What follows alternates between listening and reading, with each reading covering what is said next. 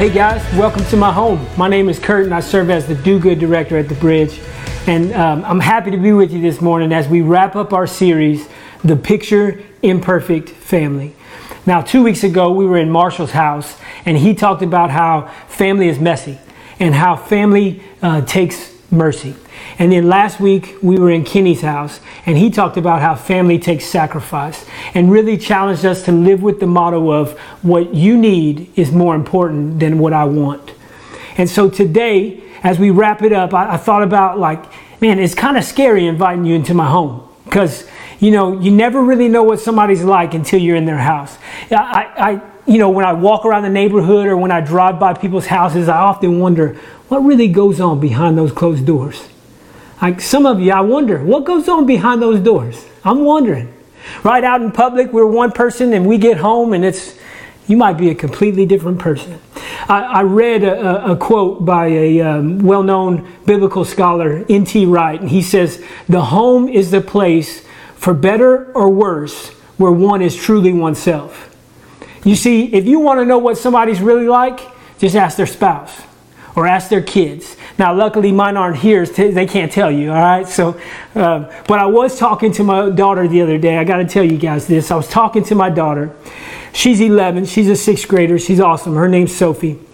And I was talking to her, and I start kind of not complaining, but just kind of talking about the things I used to be good at, but now that I'm older, I'm just not that good at them anymore. And one of them was athletics. Hey, Sophie, I used to be a good athlete. I know I'm old now and kind of a bum, but I used to be good. And I mentioned something else. I don't remember what else it was, but Sophie looks at me and says, "Well, that's okay because you're an okay dad." And I'm like, "An okay dad?" She's like, "No, I didn't mean that.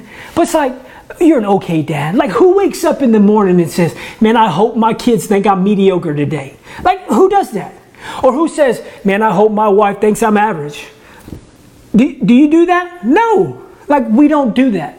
We want to be great. You want to be a great dad. I do. I want to be a great dad. I want to be a great husband. I want to be a great friend. I want my relationships to be great. And that's what we've talked about in this series. God wants your relationships to be great. He didn't design your relationships to be hard or to be difficult. He wants your relationships to thrive. He wants them to be healthy. And if we're going to follow God, if we're going to consider ourselves Christ followers, we should always try to live life the way He's called us to live life. But it's hard.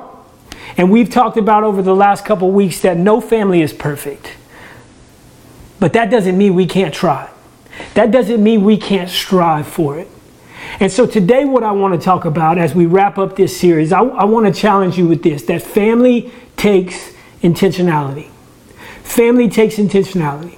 And I was thinking, we know this, right? All things in life that are worth doing take some effort. Okay? You want to get healthy? Well, it's going to take some effort. You better start eating right. You better start exercising. You're going to have to intentionally put some effort into it. You want to do well in school? It takes intentional effort to do well in school. I know some of you are just geniuses and you might not have to study or whatever, but the majority of people have to put forth a lot of intentional effort. You want to be great at work. You want to do a good job. You want to climb the ladder at work. It takes intentional effort. So we know this, right? And I thought of an easy example. I don't know what you were doing during the first part of the pandemic when we were really locked inside and nobody left, but I did a lot of puzzles. I like puzzles. I borrowed this one from my older brother. It's got a bunch of candy on it. And sorry, Kevin, I'll get it back to you soon. But I like puzzles. And here's the thing. I've never seen it happen. Maybe you've done it before, but I've never been able to just shake the box up, take the lid off and dump it out, and then it's all automatically put together and the picture is perfect. It's never happened. It doesn't happen that way. No, but me, I'm real specific about the way I do a puzzle. I turn it over, I dump it out, and then I take time and I turn over every piece of the puzzle. And as I'm doing that, I separate the edge pieces because I'm going to work on the edges first. And I put the edges together, and then I match the colors, and eventually, over time, the picture is perfect. It's no different with our families. Our families are never going to be perfect on this side of eternity, right? Like, we're never going to reach perfection. But that doesn't mean we can't try. That doesn't mean we can't do all we can do to intentionally make our relationships great. And I want to challenge you with that today. And the fear is that this is just a basic message, like you've heard it before, like you're ready to turn off, or maybe you don't have a family, you live by yourself, you're not married, no kids. And I just want you to hang in there, because all relationships are hard. And maybe you've heard this stuff before, maybe you have. But I bet every day of your life you're not living it out. I know I'm not. And so as I was preparing this, it challenged me. How can me and my family, how can my wife and I be intentional with our relationship together? How can we be intentional with our relationship with our kids? How can I be intentional with my relationships with my friends even? And so that's what I want to tackle today. We're going to be in the book of Deuteronomy. It maybe been a while since you've been in the book of Deuteronomy, but we're going to be in the book of Deuteronomy. And Moses is talking to the Israelites, and he's giving them instructions before they are going to enter into the promised land. And so I think we can learn some stuff from this about how to be intentional.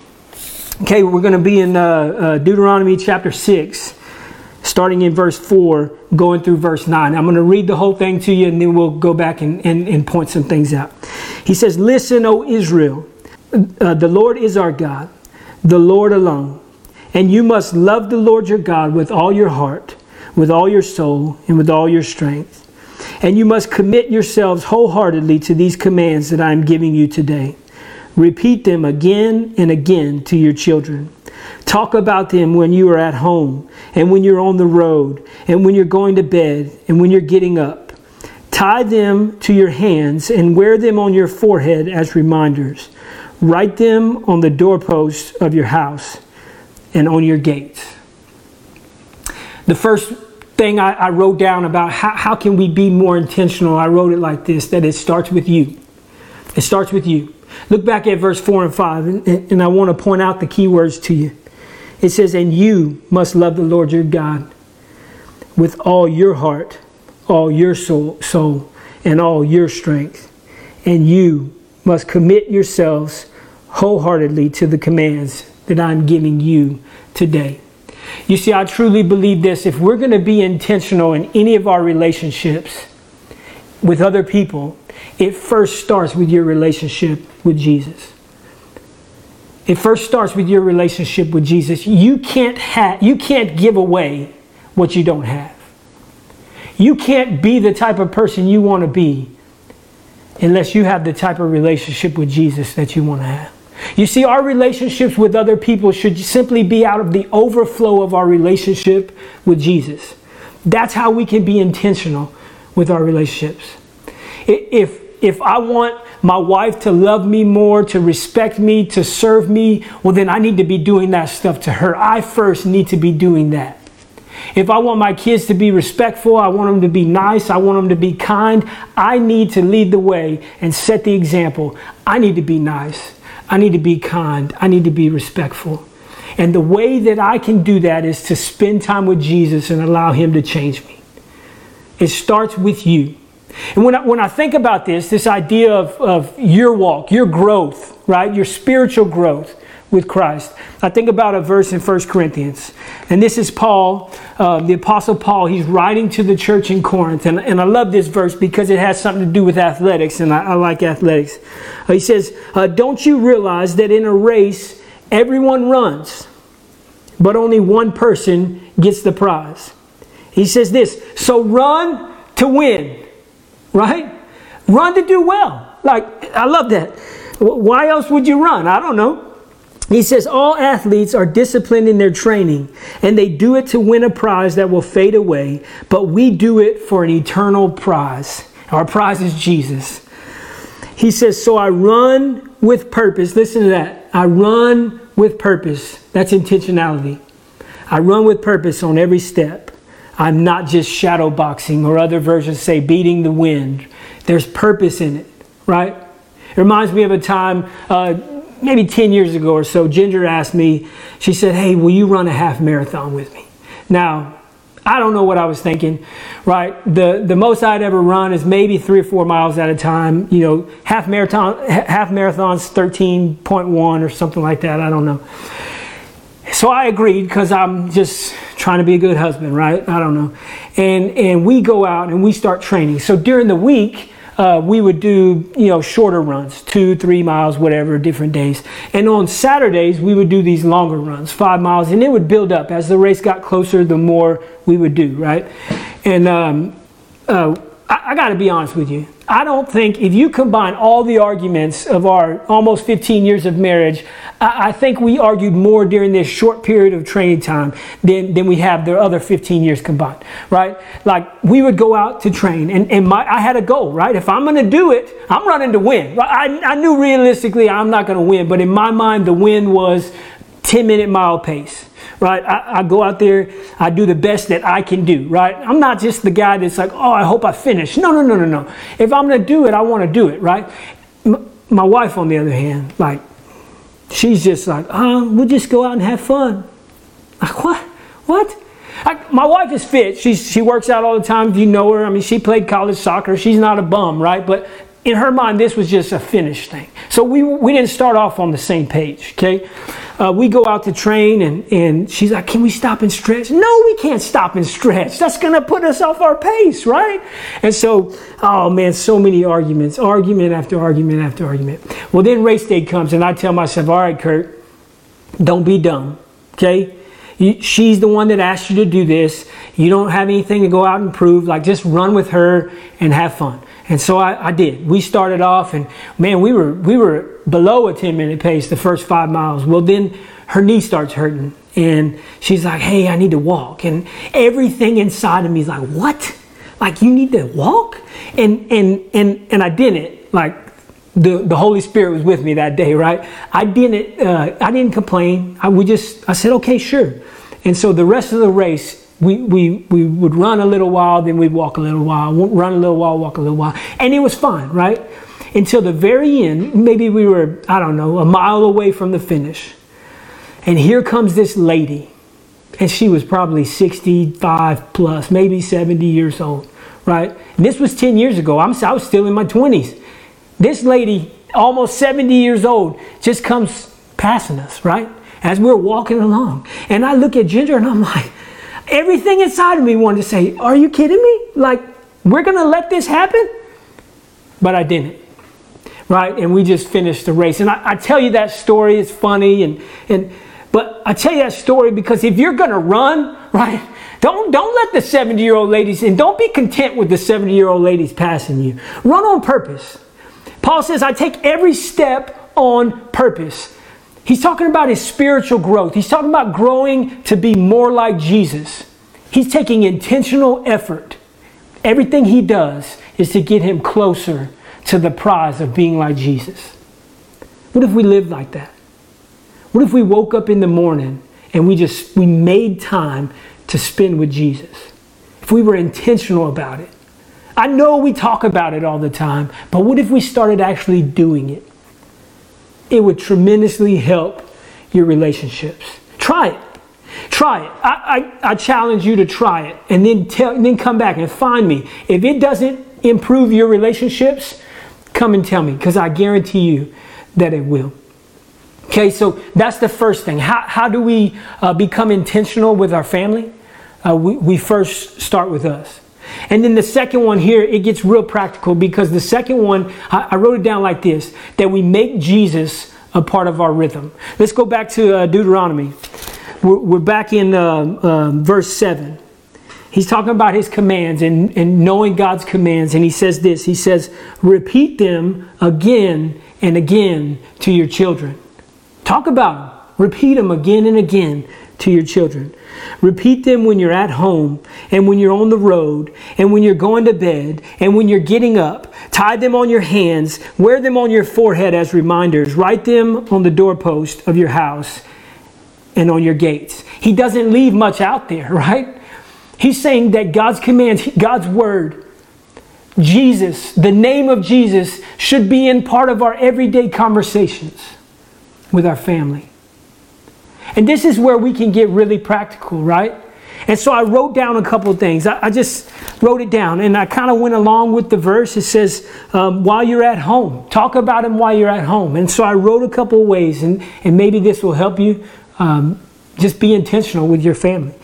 I wrote down, eat dinner together. And while you're eating, talk about it. Bring up an attribute of Jesus. Hey, Jesus is kind. How are you kind today at school? Something simple like that. I wrote down, put your phone down. That's not really with Jesus, but yeah, put your phone down. Be intentional. Okay? You could get our Bridge Kids in the Box materials, and it's there for you. Okay, our family team has put that together, and you can get those materials. You can go on Right Now Media. We have a Bridge account on Right Now Media. While you're at your house, you can find a family devotional that you can follow. You can watch videos. You can follow those up with questions. I wrote down, pray together. Okay, pray together. While you're at home, make it a habit of praying together. Before you eat, before you go to bed, anytime. Okay, and then right now, church. We're all at home watching church.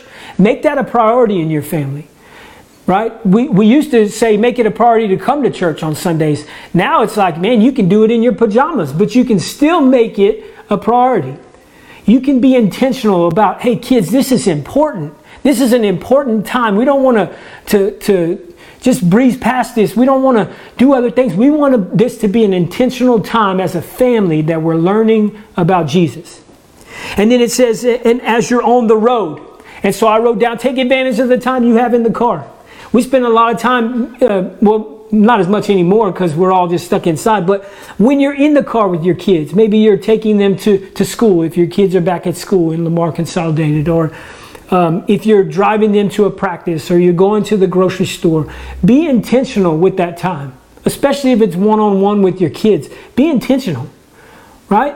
Turn the music down. Ask them to take their headphones out, AirPods, whatever they have, and be intentional with your conversations. I wrote down on the road, going on date nights with your spouse. Make it a priority.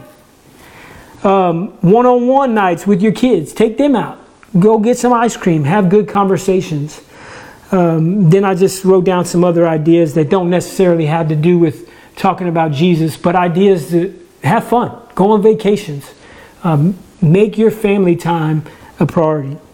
And then it says when you're going to bed, okay, pray with your kids. This is a good time to talk to them about their day. How was your day today?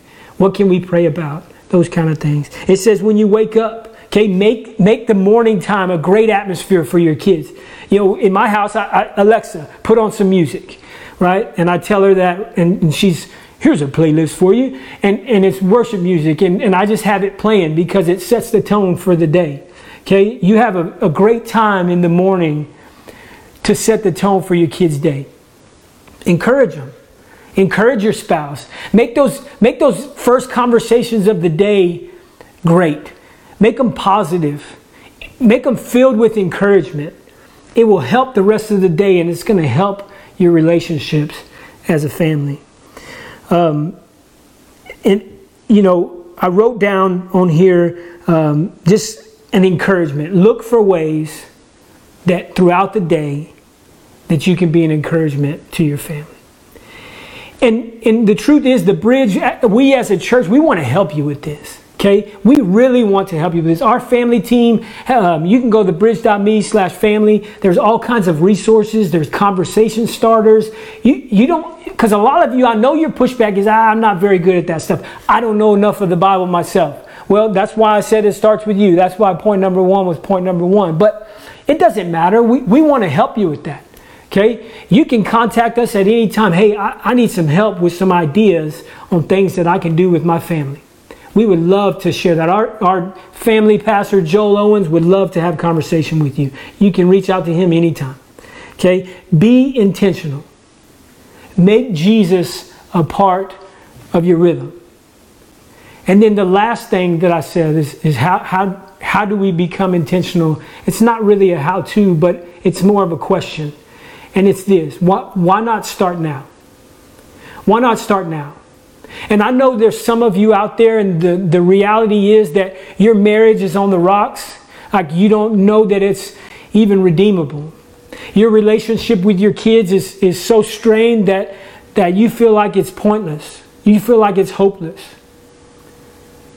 But why not start being intentional? I want to share a story with you. And this is a friend of mine. He goes to the bridge, him and his wife. They serve at the bridge. Many of you know them. It's Chad and Amy Blaha.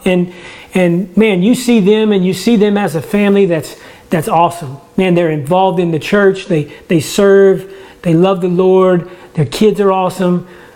But it wasn't always that way. And I asked Chad if he could just kind of write a summary of their story. And I want to read it to you. He says, Chad says this. He says, many of you know me and my family. And you may look at us and think that we have it all together and that God has blessed us in such a way that we can't understand others around us who may be hurting. He said, it's true. God has blessed us greatly. But we have also had some times in our life and in our marriage where we didn't know if we could make it. Have you been there? Can you relate with that?